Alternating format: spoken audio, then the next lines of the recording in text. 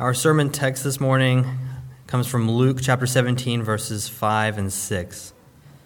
The apostles said to the Lord, "Increase our faith." And the Lord said, "If you had faith like a grain of mustard seed, you could say to this mulberry tree, 'Be uprooted and planted in the sea,' and it would obey you."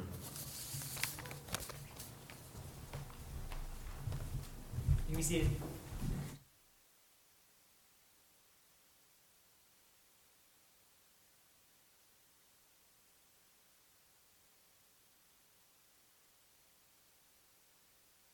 There I am.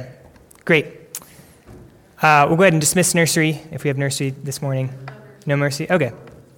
Good to know. Let's pray.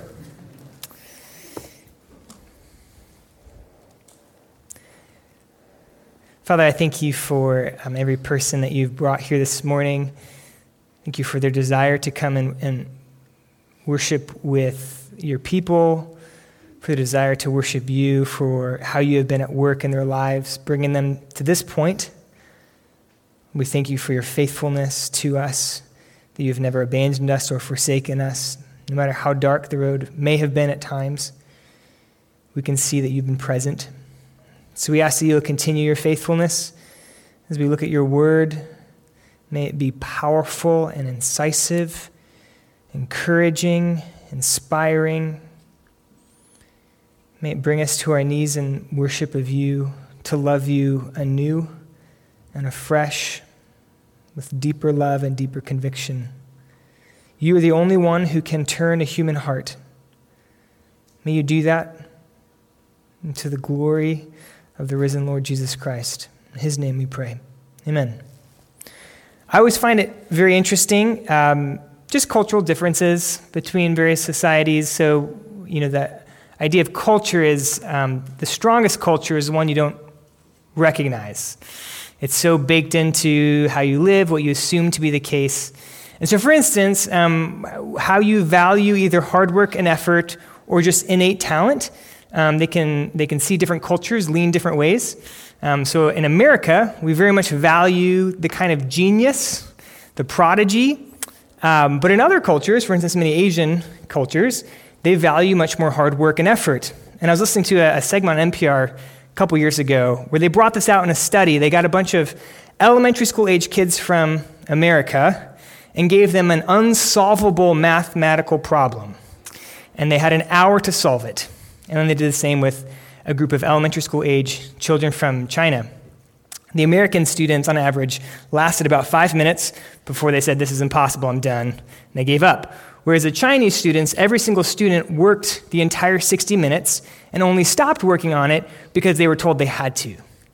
And again, there's a fascinating difference in what we value. So in Asia, in many Asian countries, what they value is hard work. Obviously, being smart is nice, but hard work and effort matters a lot more. And so those Chinese kids were going to work hard until those 60 minutes were up. Where in America, again, we value the kind of prodigy, genius, just the natural raw talent and ability.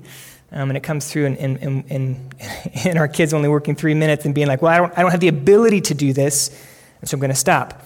Well, there's a point to this because there's similarly, it can be a similar situation how we value kind of, I'm going to put this in quotes, the spiritual genius, big scare quotes around that. When we put people up on pedestals, it's like this is kind of like a saint. We read missionary biographies. We read those incredible stories. I grew up reading missionary biographies, and I'm very helpful. And you read them, and you hear these incredible stories of faith and what these people, men and women, are willing to do. And you walk away feeling partially inspired, and probably part of you thinking, "I could never do that." That just is unreal, incredible. Now, in our story this morning, Jesus wants his disciples to understand something really crucial about following him. And that is that they don't need the faith of a spiritual giant.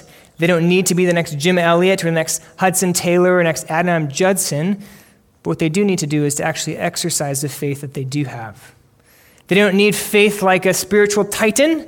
They need to begin to exercise the faith that God's already given them. And what they'll find is that little bit of faith is going to accomplish a lot more than they could possibly imagine.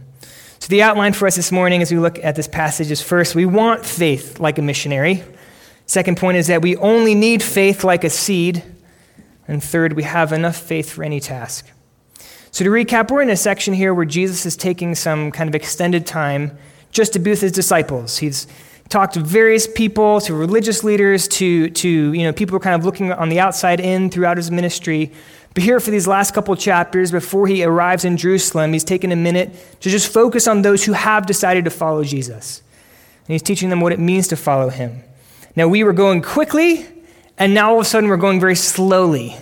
And the reason for that is previously in chapters 15 and 16, there were overarching themes. We could kind of preach through those in bigger chunks, but all of a sudden here in chapter 17, we get a series of disconnected stories that really work more like proverbs than like a kind of coherent narrative that we can trace through. And so we just have to go slower because each of these is its own independent unit of teaching, and they're worth dwelling on. So today we're just looking at 2 verses. And go ahead and look at verse 5 with me. And as we look at this verse, I'm going to pull out kind of an honest request, but also an implicit assumption in this request. So the apostles said to the Lord, "Increase our faith." An honest request. I want us to put ourselves in the mindset of the apostles, or the disciples at this point. So think back to Luke 5 when the first ones were called, Peter and Andrew. They probably had some idea what they're getting themselves into because Jesus did tell them, "Hey, I know where the fish are. If you put your fish here, you'll find them." They'd heard him preach already, so they probably had an idea of his preaching ability. But here it's about 2 years later, and there's no way they knew what they were getting themselves into when they answered that call to follow him. That they would see demons cast out in the most miraculous, dramatic ways. That they would see paralytics all of a sudden start walking. That they would see dead people come to life. A widow's son raised back to life. That they would see in massive crowds following Jesus, his popularity explode. So you got to think, here are the disciples, and they're seeing stuff they can't understand. They don't have categories for what's going on here, of God become man. They don't understand that yet. But they do know that they're following this man who's doing stuff that humans don't do, and who preaches in a way that cuts to their hearts in a way that no one else has ever preached. And the kingdom of God is coming with power in a way that none of them had ever seen before. And Jesus keeps, as he's going through his ministry, he keeps saying, and the important thing is faith. Faith is what drives the kingdom. Faith is what advances the kingdom. In fact, in chapter 8, when Jesus cures a woman with an incurable disease, he tells her straight up, "Daughter, your faith has made you well." And Jesus at various times points out this person's faith is incredible. Jesus cares about faith. And so here's the disciples' mindset. They're seeing stuff that's incredible, miracles and wonders. They're seeing the kingdom of God come in power. This is like what we long for as well. And it seems to be the more faith, the more power. The more faith, the more the kingdom advances. The more faith, the more healings, the more miracles. And so the disciples are like, give us more faith so that we can see the kingdom come more. It's a pretty honest request. But there's an assumption here that Jesus actually leads to Jesus rebuking them.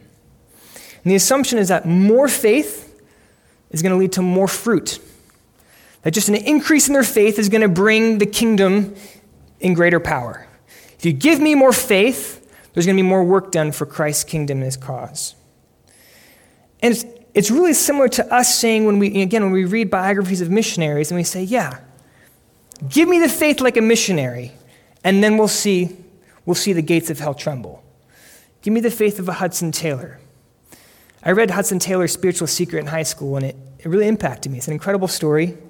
He was a British missionary, one of the first missionaries to China. He began the China Inland Mission, and he was really the first missionary to see fruit in reaching the Chinese people. And there's a story when he's in China. It's actually told by a fellow missionary who witnessed this. This fellow missionary had come. He was meeting with Hudson. In the midst of this meeting, Hudson Taylor, there's news that comes to him of rioting near some of the mission stations. These would have been fellow colleagues, dear friends of Hudson Taylor. And there's violent rioting, which means the lives of these people were endangered. And so this missionary it's kind of this awkward situation where you get this devastating news. It's like that, call in the middle of the night. And so he's like, well, I'm going to kind of ease my way out. politely, tactfully make my exit. And as he's walking away, he hears Hudson Taylor begin to whistle a hymn. And the hymn, I don't know how the tune goes, but the words of the hymn are, Jesus, I am resting in the joy of what thou art. I'm finding out the greatness of thy loving heart. And the fellow missionary stops and can't help but ask, how can you whistle when your friends are in danger? And Hudson Taylor replied, would you have me anxious and troubled? That wouldn't help them, and it would certainly incapacitate me from my work. I have just to roll the burden on the Lord. We read that and we say, give me that kind of faith, Lord, that can hear that kind of tragic news of potential harm to some of our dearest loved ones, and rather than devolving into quivering masses of tears and anxiety, we begin to whistle a hymn. Yeah, give me that kind of faith, and I'll do what Hudson Taylor did. Now, I have to say, the problem with the apostles, again, is not that they're asking for faith. We should ask for faith. And we hope that our faith grows as we get older. That's absolutely true. But Jesus brings out a rebuke, which we're going to look at next, because the apostles and the disciples were subtly despising the day of small things. They were saying, I want the faith of a missionary. I want the faith of a martyr. I want the faith of a prophet Elijah who could speak and fire would descend, who never doubted, had complete certainty. Give me that kind of faith. Jesus rebukes them because Jesus' main point in this passage is that we don't need more faith. We just need to begin to exercise the faith that we already have. So our first point, we want faith like a missionary. We all have that desire. We think if you gave me the faith of an Adoniram Judson or a Hudson Taylor, sure, I'd go to China. Our second point is we only need faith like a seed. And this is where we get to Jesus' response to this request. Verse 6. And the Lord said, if you had faith like a grain of mustard seed, you could say to this mulberry tree, be uprooted and planted in the sea, and it would obey you. Now, verse 6 is a little bit difficult to translate. This is going to be a little technical, but just follow with me because it's important. So the ESV, which is what we have in the pews, it translates it as, if you had faith like a grain of mustard seed. And what it sounds like Jesus is saying is like, look, if you had any faith, you could say to this mulberry tree, but you don't. You have no faith. It sounds like he's rebuking them as if he's saying they have no faith. Now, you could also translate it as, if you have faith as small as a mustard seed, which is more of a hypothetical, like if you even have a little bit of faith, watch out. Amazing things will happen. And I think it's the latter. For one, these are disciples who've left their home and family to follow Jesus. They've already demonstrated faith. For Jesus to come back and say, you don't have any faith. If you had any faith, it wouldn't make any sense. And so I think what Jesus is saying is, look, the faith, even the faith the size of a mustard seed. Now, if you haven't seen a mustard seed, it's about the size of a sesame seed, one of the small seeds that exists. If you even have a little bit of faith, watch out and see what will happen. Now, we have to be careful with this saying. We have to talk about first what Jesus isn't saying. Jesus is using hyperbole. Hyperbole is an exaggeration that's not meant to be taken literally, but has a serious point.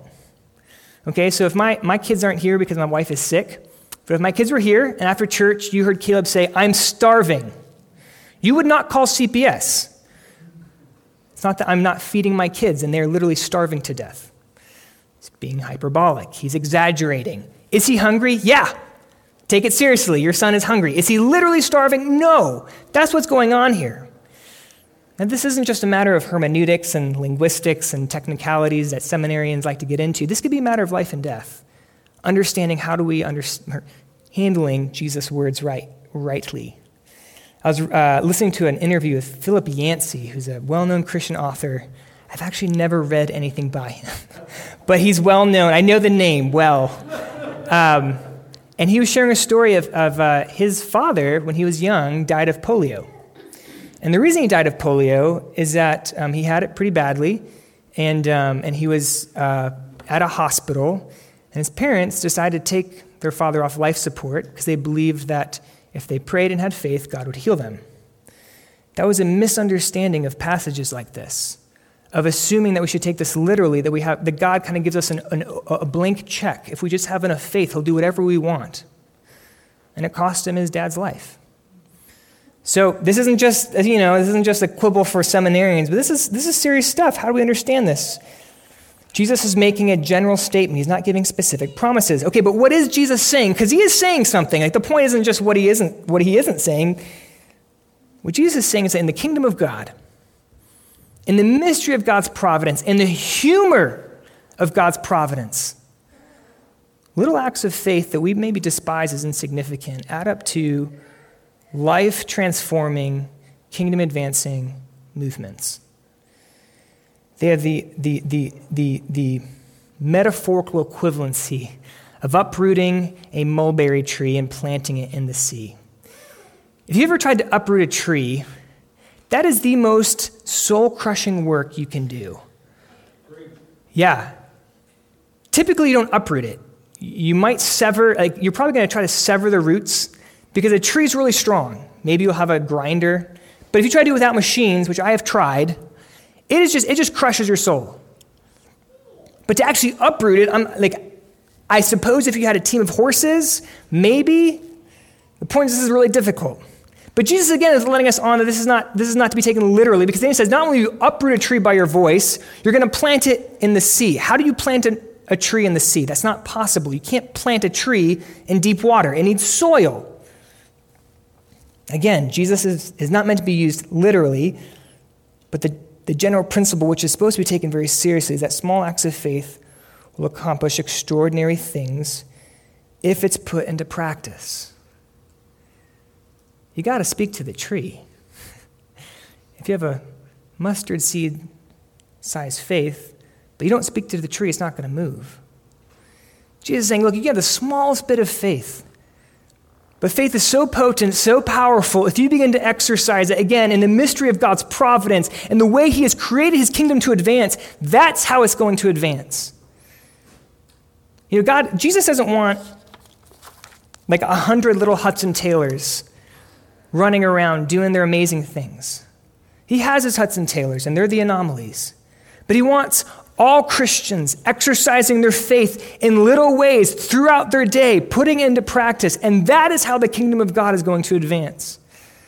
That is how the gospel will go forth and hearts will be changed, and people will come to know the risen Jesus Christ.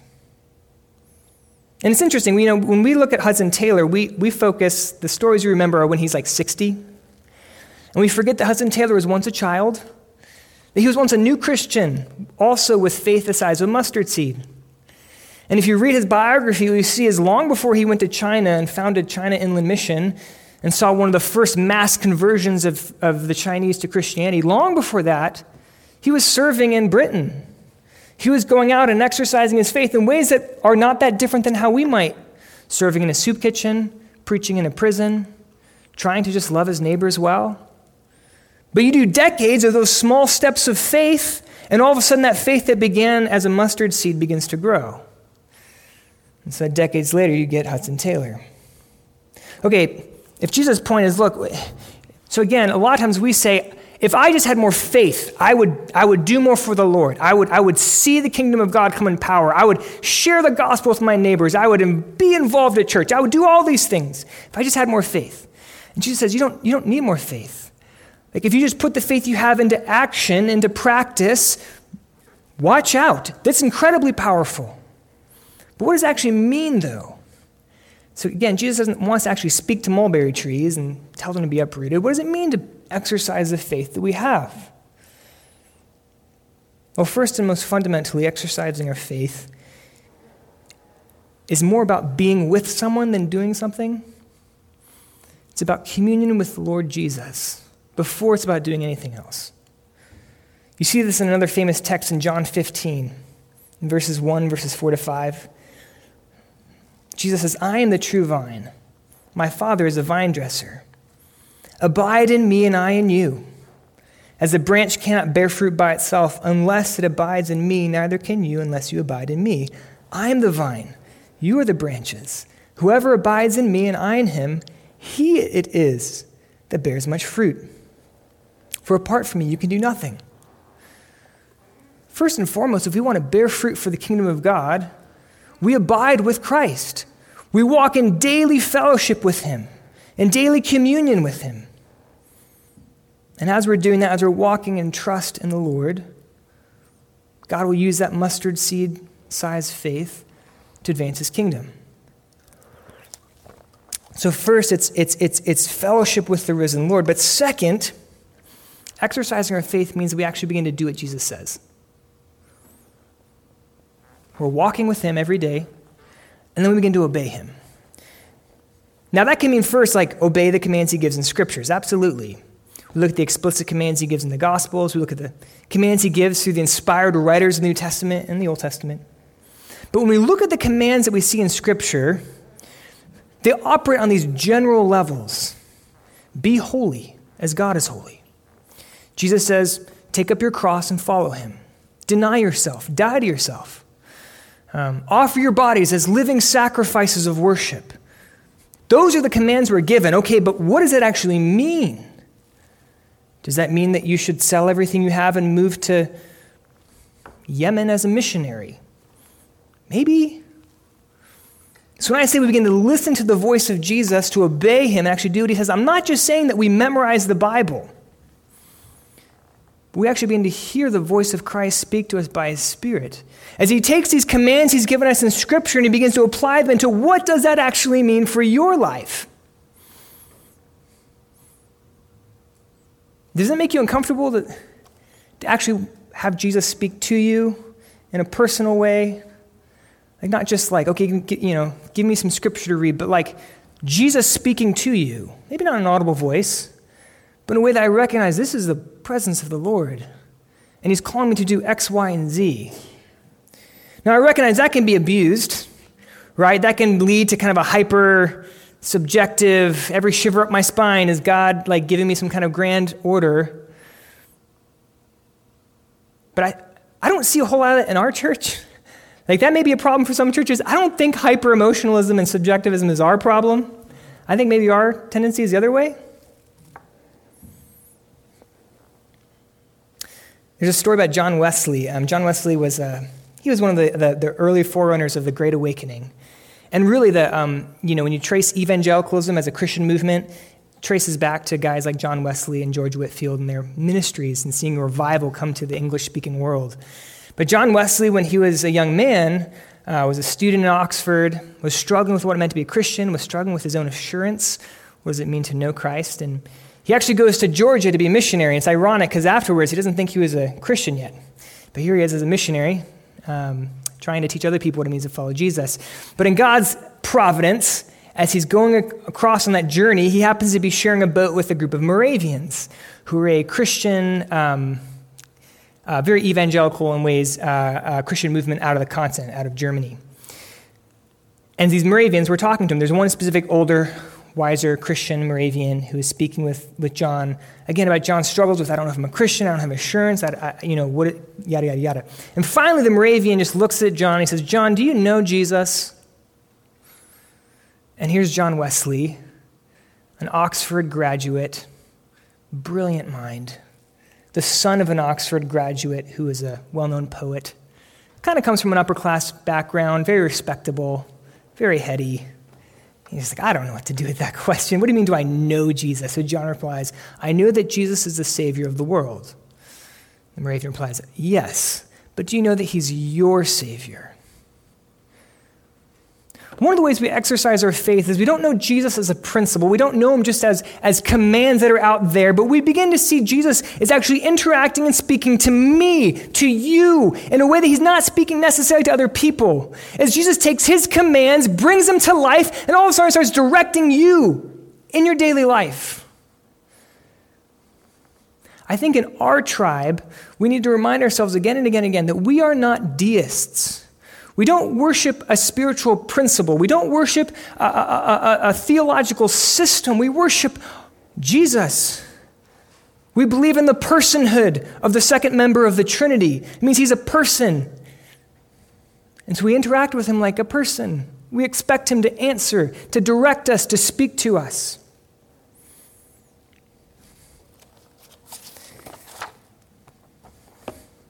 In personal ways. So again, Jesus says, you don't need more faith. You need to exercise the faith you have. And if you do, the kingdom of God will come in power. How are you doing in exercising your faith? Abiding with Jesus every day. Now, there are ways there are worn avenues that Christians have found throughout the centuries where we meet with the risen Lord. Find him in his word. We find him in prayer. Find him in fasting. We find him in the gathered body. But I'm not asking you, are you reading your Bible every day? Because we can read our Bible, and again, we are not encountering Jesus because we're not actually seeking a person. Are you communing? Are you abiding in Jesus? Again, as a person who actually speaks to us every day. Are you hearing his voice, and are you obeying? It's very difficult to live seeking the actual experiential awareness of God's presence in Jesus. It's very easy to go into autopilot and just read the Bible and deal with concepts and precepts. And I think the greatest hindrance for us who live in America to experiencing the presence of Jesus regularly in an experiential way is just the distraction and the noise and the busyness that comes with living in our culture. We have podcasts, we have social media, we have news, 24/7 news from 18 different news sources. We have the radio. If we're going to know the voice of Jesus, our souls desperately need silence and solitude. And so I tell you what, this is your pastor speaking. The most spiritual thing some of you may do this week is to just go on a walk, not with your earbuds in, and just be in silence and listen for the voice of God. We want the faith of a missionary, but we have the faith of a mustard seed. Brings us to our third point. And we have enough faith for any task. There's an amazing promise in this passage. It's implicit. You got to bring it out, but it's so beautiful. Again, Jesus says, look, if you just have the faith of a mustard seed, a tiny bit, even the most insignificant bit, which every Christian does, you'll be able to speak to a tree and move it. You'll be able to move mountains, metaphorically. You'll do amazing things by the power of God if you just have a little bit of faith and you begin to exercise it. And so the implicit promise, guys, is that there's no task so great that God won't provide the faith we need to accomplish it. Jesus will never call you to anything, to any task, no matter how overwhelming it seems, no matter how difficult it may seem. He will not call you to any task that he will not provide the faith you need to accomplish that. That is an amazing, amazing promise. If we could see the decades stretching out before us, of all of those in this room, of what God will call, what Jesus Christ will personally call some of us to, vocational ministry and missions, maybe to fostering and adoption, maybe to seasons of singleness or even a life of singleness, seasons of intense suffering. We might be overwhelmed. I could never do that. I might be tempted to despair. But we don't need more faith. God will provide the faith that we need for whatever he may call us to. And in fact, he already has. Because even the little tiniest bit of faith accomplishes far more than we can possibly fathom if we will begin to exercise it in daily communion with Jesus and listening and obeying his voice. Vine Street, I'm really happy to be able to say that you don't need the faith of Hudson Taylor to see the kingdom of God come in your life. You don't need the faith of a Adoniram Judson or a Billy Graham, or take whoever you want, to see God's kingdom come in power. If you're a Christian, God has given you the faith you need for the work that he has for you. The question is, will you trust him and will you obey him? Let's pray.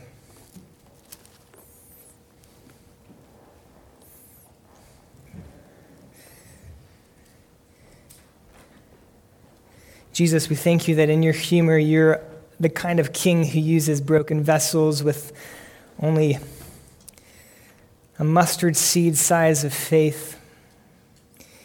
And you use us to spiritually uproot mountains and move them. And you use our weak and our oftentimes faltering faith, and you use it to advance your kingdom and to bring healing and to bring life. Jesus, help us to begin to grow in our faith, to grow in exercising it. Christ, we don't just want to grow in knowledge about you. We want to know you. We want you to flood our hearts with your presence, to fall on our knees and weep tears because you're near to us. If we could lose the world, but have you, Lord, we'd only do that if we actually know you. We've heard of you so much. We want to know you. Please, will you reveal yourself to us and we draw near to us? We pray this knowing that you are the shepherd who pursues the lost sheep. God, we pray to you because you are the Father who has sent the Son. We offer these prayers up to you. In the name of the Father, and the Son, and the Holy Spirit. Amen.